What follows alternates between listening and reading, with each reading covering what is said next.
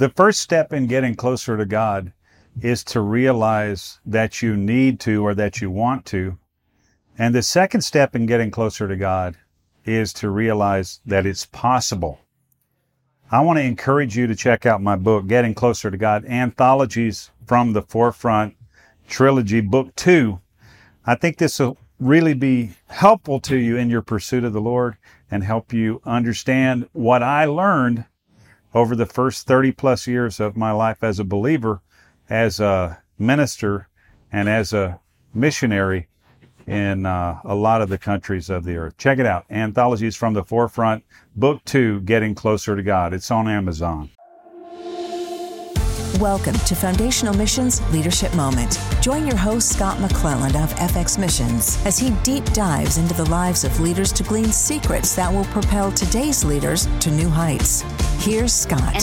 And my first thought was actually Moses, because that's who, after the Lord spoke to me and I sat with the Lord in that place, I had such an intense desire to see the Lord face to face like Moses. I was just ignited on the inside, and I thought, I want to know this God. So I did. It was about a year-long study of Moses. I sat with Moses in Scripture. I read up on some of historians and scholars, and tried to and sat with the Lord and asked for the Holy Spirit to just give me more about what I need to learn. It was a beautiful year, but actually, when I was praying about it some more, most recently, I thought, you know what, I should share on most recently who I have been sitting with.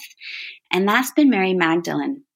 And this happened during Passion Week of this year. So just before Passion Week, I had started a blog back in January, and it was just a place I love to read. I'm an avid reader, and I've always loved to write. And I felt the Lord saying, pick up your pen. Why did you ever drop it? Pick it up again, start writing. So I just started a blog, sent it to a few friends, and, there's very few people who read it. And that wasn't the readership wasn't the point. It was more to give me an outlet, to have a space that I could share what I felt I was gleaning in Scripture in my time with the Lord. And so I wanted to understand Passion Week. I was captivated with the events leading up to the resurrection. And so I did a personal study right before Passion Week and through into Passion Week on the events leading up to the resurrection. And I was astounded with all of a sudden, Mary Magdalene, as I was reading through all the different accounts in the gospel, Mary Magdalene was at almost every point where Jesus was in those significant moments. She was there. She was there at the cross as he died. She was there. She was the first one to see the resurrected body of Jesus. She was the one that Jesus commissioned, go and tell the others. In fact, a lot of Bible scholars will call her the apostle to the apostles, which I love.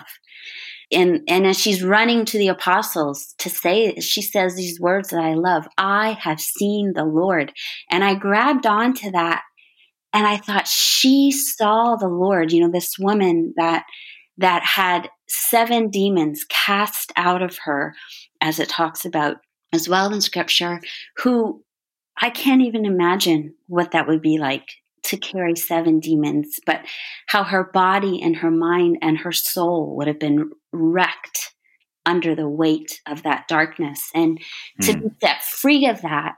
And I thought, this woman was desperate for the Lord. Like, she knew desperation, maybe even at greater levels than some of the apostles. She had probably been in some of the darkest places that many of us may never know. And so it also talks about, when she's talking to Jesus, not knowing this is the resurrected body of Jesus, she's speaking to him thinking he's the gardener. And he calls her name Mary. And she looks and she sees him for the first time.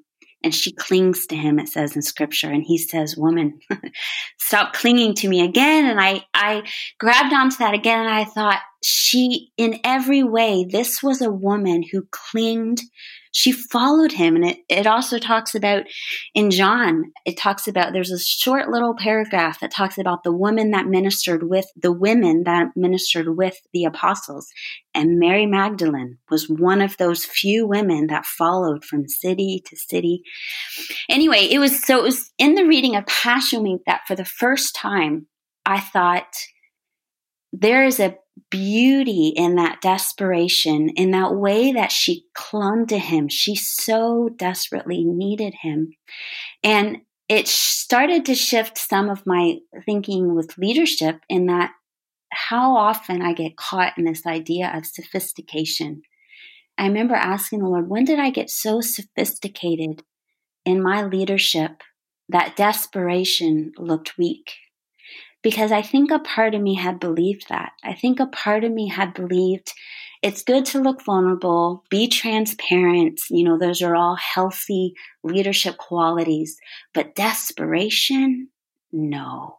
A leader isn't desperate. That just looks weak. And I don't think anybody would say that they really believe that, but I think many of us do believe that. I know I had a core belief that as I was reading Mary and I'm trying to watch through her eyes, I was so aware again of that same, it brought me back to that moment that I shared earlier, sitting in that dark room in my house when I knew the Lord had drawn near to me and I felt so desirable to the Lord. It felt like that same desirability, how he desired her in her desperation. It was beautiful to Jesus. And so I've been sitting with Mary Magdalene for a while and coming back to that, and coming back to that unsophisticated, that desperate, that place of, I'm sure she thought, who am I? I'm just the woman that had 7 demons. What do I have to offer? And yet with what she had to offer, she gave everything to the Lord. And there's theologians are kind of conflicting about, is she the same Mary that wiped Jesus's feet, the sinful woman that came in and poured the alabaster jar? Some say she is, some say she isn't. For me personally, I don't know if she is, but I could see her doing that. I could see that she would be the woman that could care less that she was breaking into a room full of men that she was not welcomed with, and could care less that she looked grossly desperate as she's crying and pouring out this alabaster jar and worshiping and wiping with her hair. Like, I picture that and I'm like, that would be her heart, that she didn't care how desperate she looked. She just knew she needed Jesus. So I come back to that a lot as the Lord continues to humble me in many hard and good ways. I come back to that and I think, Lord, I certainly don't want to have a sophisticated leadership. I don't want to have it all together. I don't want to always have to know and be capable. But I do want to never lose that desperation. And so I hold that often as something I continue to sit in as I look to her and watch and learn from, I think, her heart and her heart of worship. Powerful, Lauren. I'm inspired, and I think we can learn a lot from Mary. She's a holy woman, obviously, who came from an unholy place, right? Yeah. That's so many of our stories, that's, I think, even the most folks with the rockiest past or the most sketchy background or whatever, and those who aren't from that background can relate to her in a way that gives us hope and also gives us perspective to a very special relationship with the Lord that she had. Yeah. That to me is, life is about relationships, right? And the quality of life is in a lot of ways governed by the quality of the relationships that we have. Obviously, firstly with the Lord and from there with others. She had a deep history in darkness, but, she cultivated something very deep with the Lord in her transformation. I've noted what you're saying there, specifically about she was in step, and she was the one, like you say, the sent one to the sent ones, right? Mm-hmm. Which is what apostle means. She was the one sent to the sent ones to talk about the Lord as, I'm an eyewitness to the Lord having been raised. So that, to me, what an honor. Yes. That the Lord gave her that. And I think it was based on their nearness in pre-resurrection, the time and the quality of relationship that they had before and during his Passion Week, if you will. It says everything to me about the importance of nearness to the Lord. Yes, absolutely. And drawing near to him. Yeah. And, I think that can seem mysterious to folks. But if we look at Mary, I think some of that mystery gets removed, She instructs us in the way to approach that. Powerful, powerful. Is there something more that you want to say about Mary, about her, what else she's informed you of, or, maybe even these other ladies who were traveling? I know there was half a dozen of them. Is there something more about her or them you want to say during this piece? I will say this, that coming into leadership as a woman was also, I had to find my way as a woman in leadership. And I want to be fair. I have been well supported. I have board of directors. I have had mentors and a community of people around me that have just cheered me on. And rarely have I bumped into it's been a rare occasion of where me being a woman in ministry has been an issue. But coming in so young, I hadn't ever encountered it. So the few times that I did, it kind of helped me put into perspective for me, I do understand why there's questions. I do understand, why people would still have questions around that. And I'm okay with those questions. They don't offend me. I don't feel offended when I bump into the odd person that kind of bristles at the fact that I preach in churches or that I provide oversight to missionaries who also happen to be men. And I'm okay with that. It doesn't offend me. I get it. I get why sometimes, that can be an issue. I don't take it personally. But one of the issues I have taken with female leadership is when female leadership has sought to be like male leadership, where females have taken on almost a seemingly masculine type of leadership that intentionally, unintentionally, this way, I think female leaders have a unique way of leading that is different from how male leaders lead. And I think it's beautiful. And so watching Mary's response and her unashamed worship of the Lord in her own way, that was very radically different from, the apostles. Though there's times in scripture it talks about, where the apostles fall at Jesus's feet, they would have never probably thought to pour out themselves with that show in the way that she did. There's a very different approach that she as a woman had. So for me, reading her, I'm reminded again that for us women as leaders, that there's a beauty in that there is a different approach, and that's a wonderful thing. And it's a beautiful thing. And I don't need to make my leadership look like a male leadership, a masculine leadership. I can follow the Lord in who he has created me in my own identity. And I can follow that, and I can allow his confidence to be the place of authority, that I step into with that. If that makes sense. I don't know if that makes sense. It really makes sense.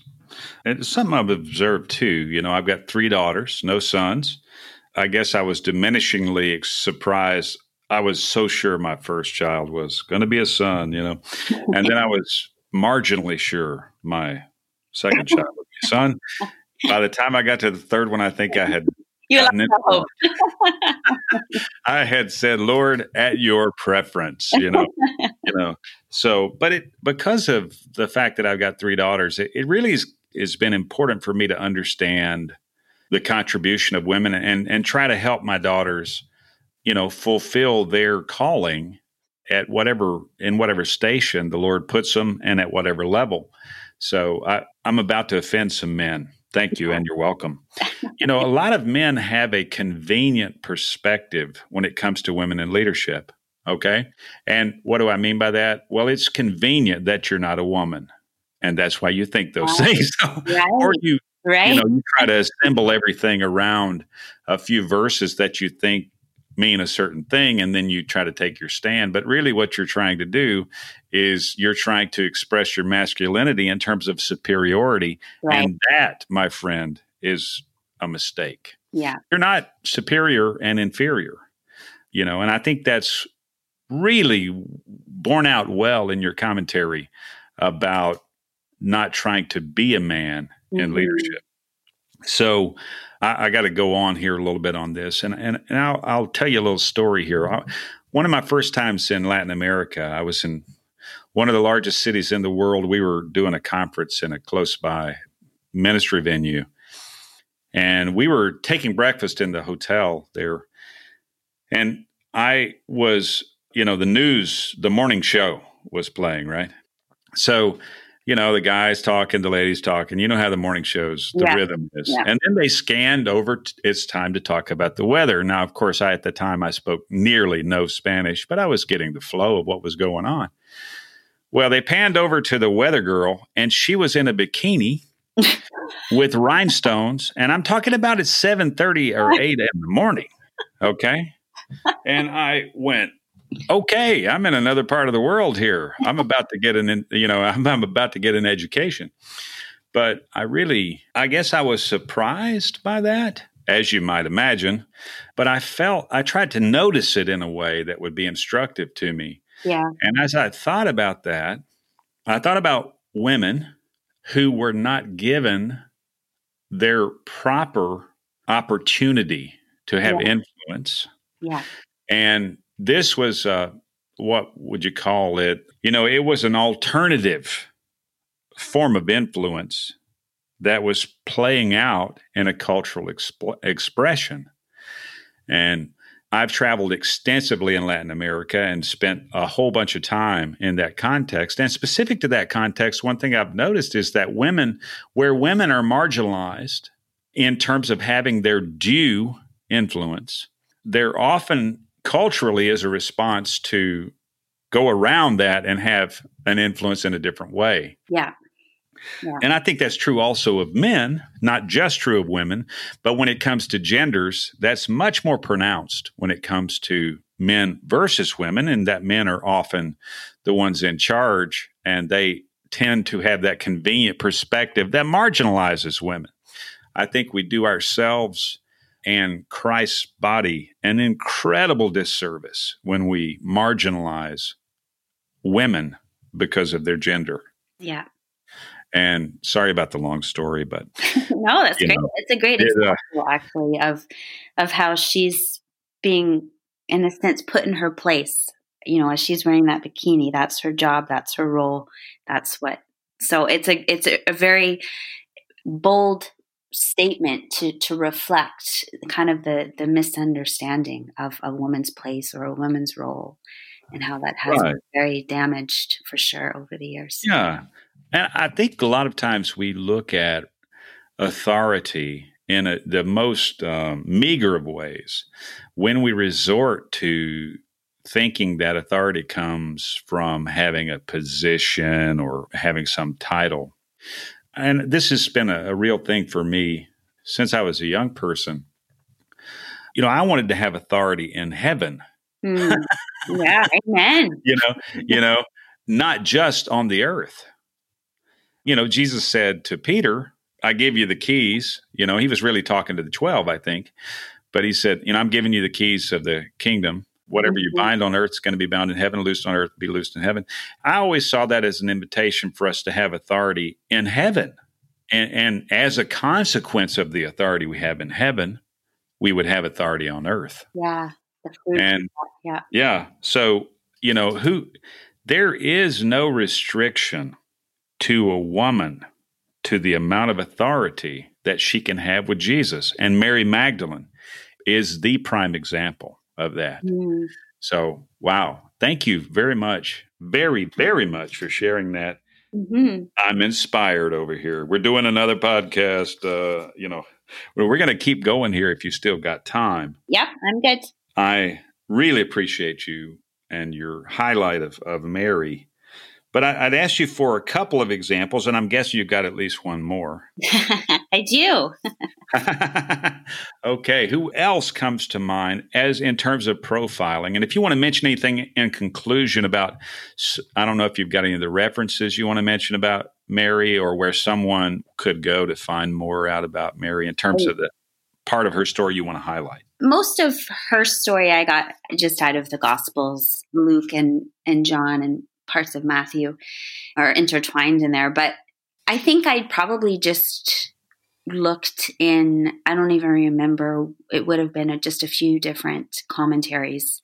And I probably just Googled the commentaries, so I don't have the exact ones, just to get an idea of some reference points. I'm not a historian, so to kind of be able, which is where I found, that she is affectionately called the apostle to the apostles. Yeah, I love that. I do too. I love that. Wow. And, even when you see it in writing, it's, the apostles that walked with Jesus are the capital A apostles.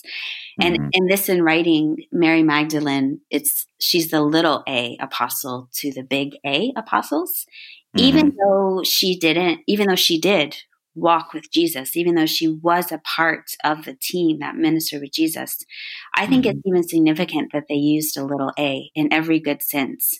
She was just the little blurb here and there, but so significant that she's named at every significant point, in the Passion Week, and that she's the first one to see the resurrected body of Jesus. Like, I just find that, again, that continues to remind me of the humility and the humbleness of that place with Jesus, that it's not this big grand, it's that daily walking, clinging to him, being with him, seeing him. So I even love that it's just that little a. She's just like me. I'm that little a apostle in a sense. And that's okay. Yes, it is indeed. Wow. Awesome. Thank you for joining Scott with today's Leadership Moment. We hope you've apprehended an inspirational nugget or two that, when activated in your own life, will be imparted into those you lead. You may contact Scott at scott@fxmissions.com. Visit fxmissions.com to learn more about how you can grow your own leadership and engage in missions. Until next time, good day, everyone.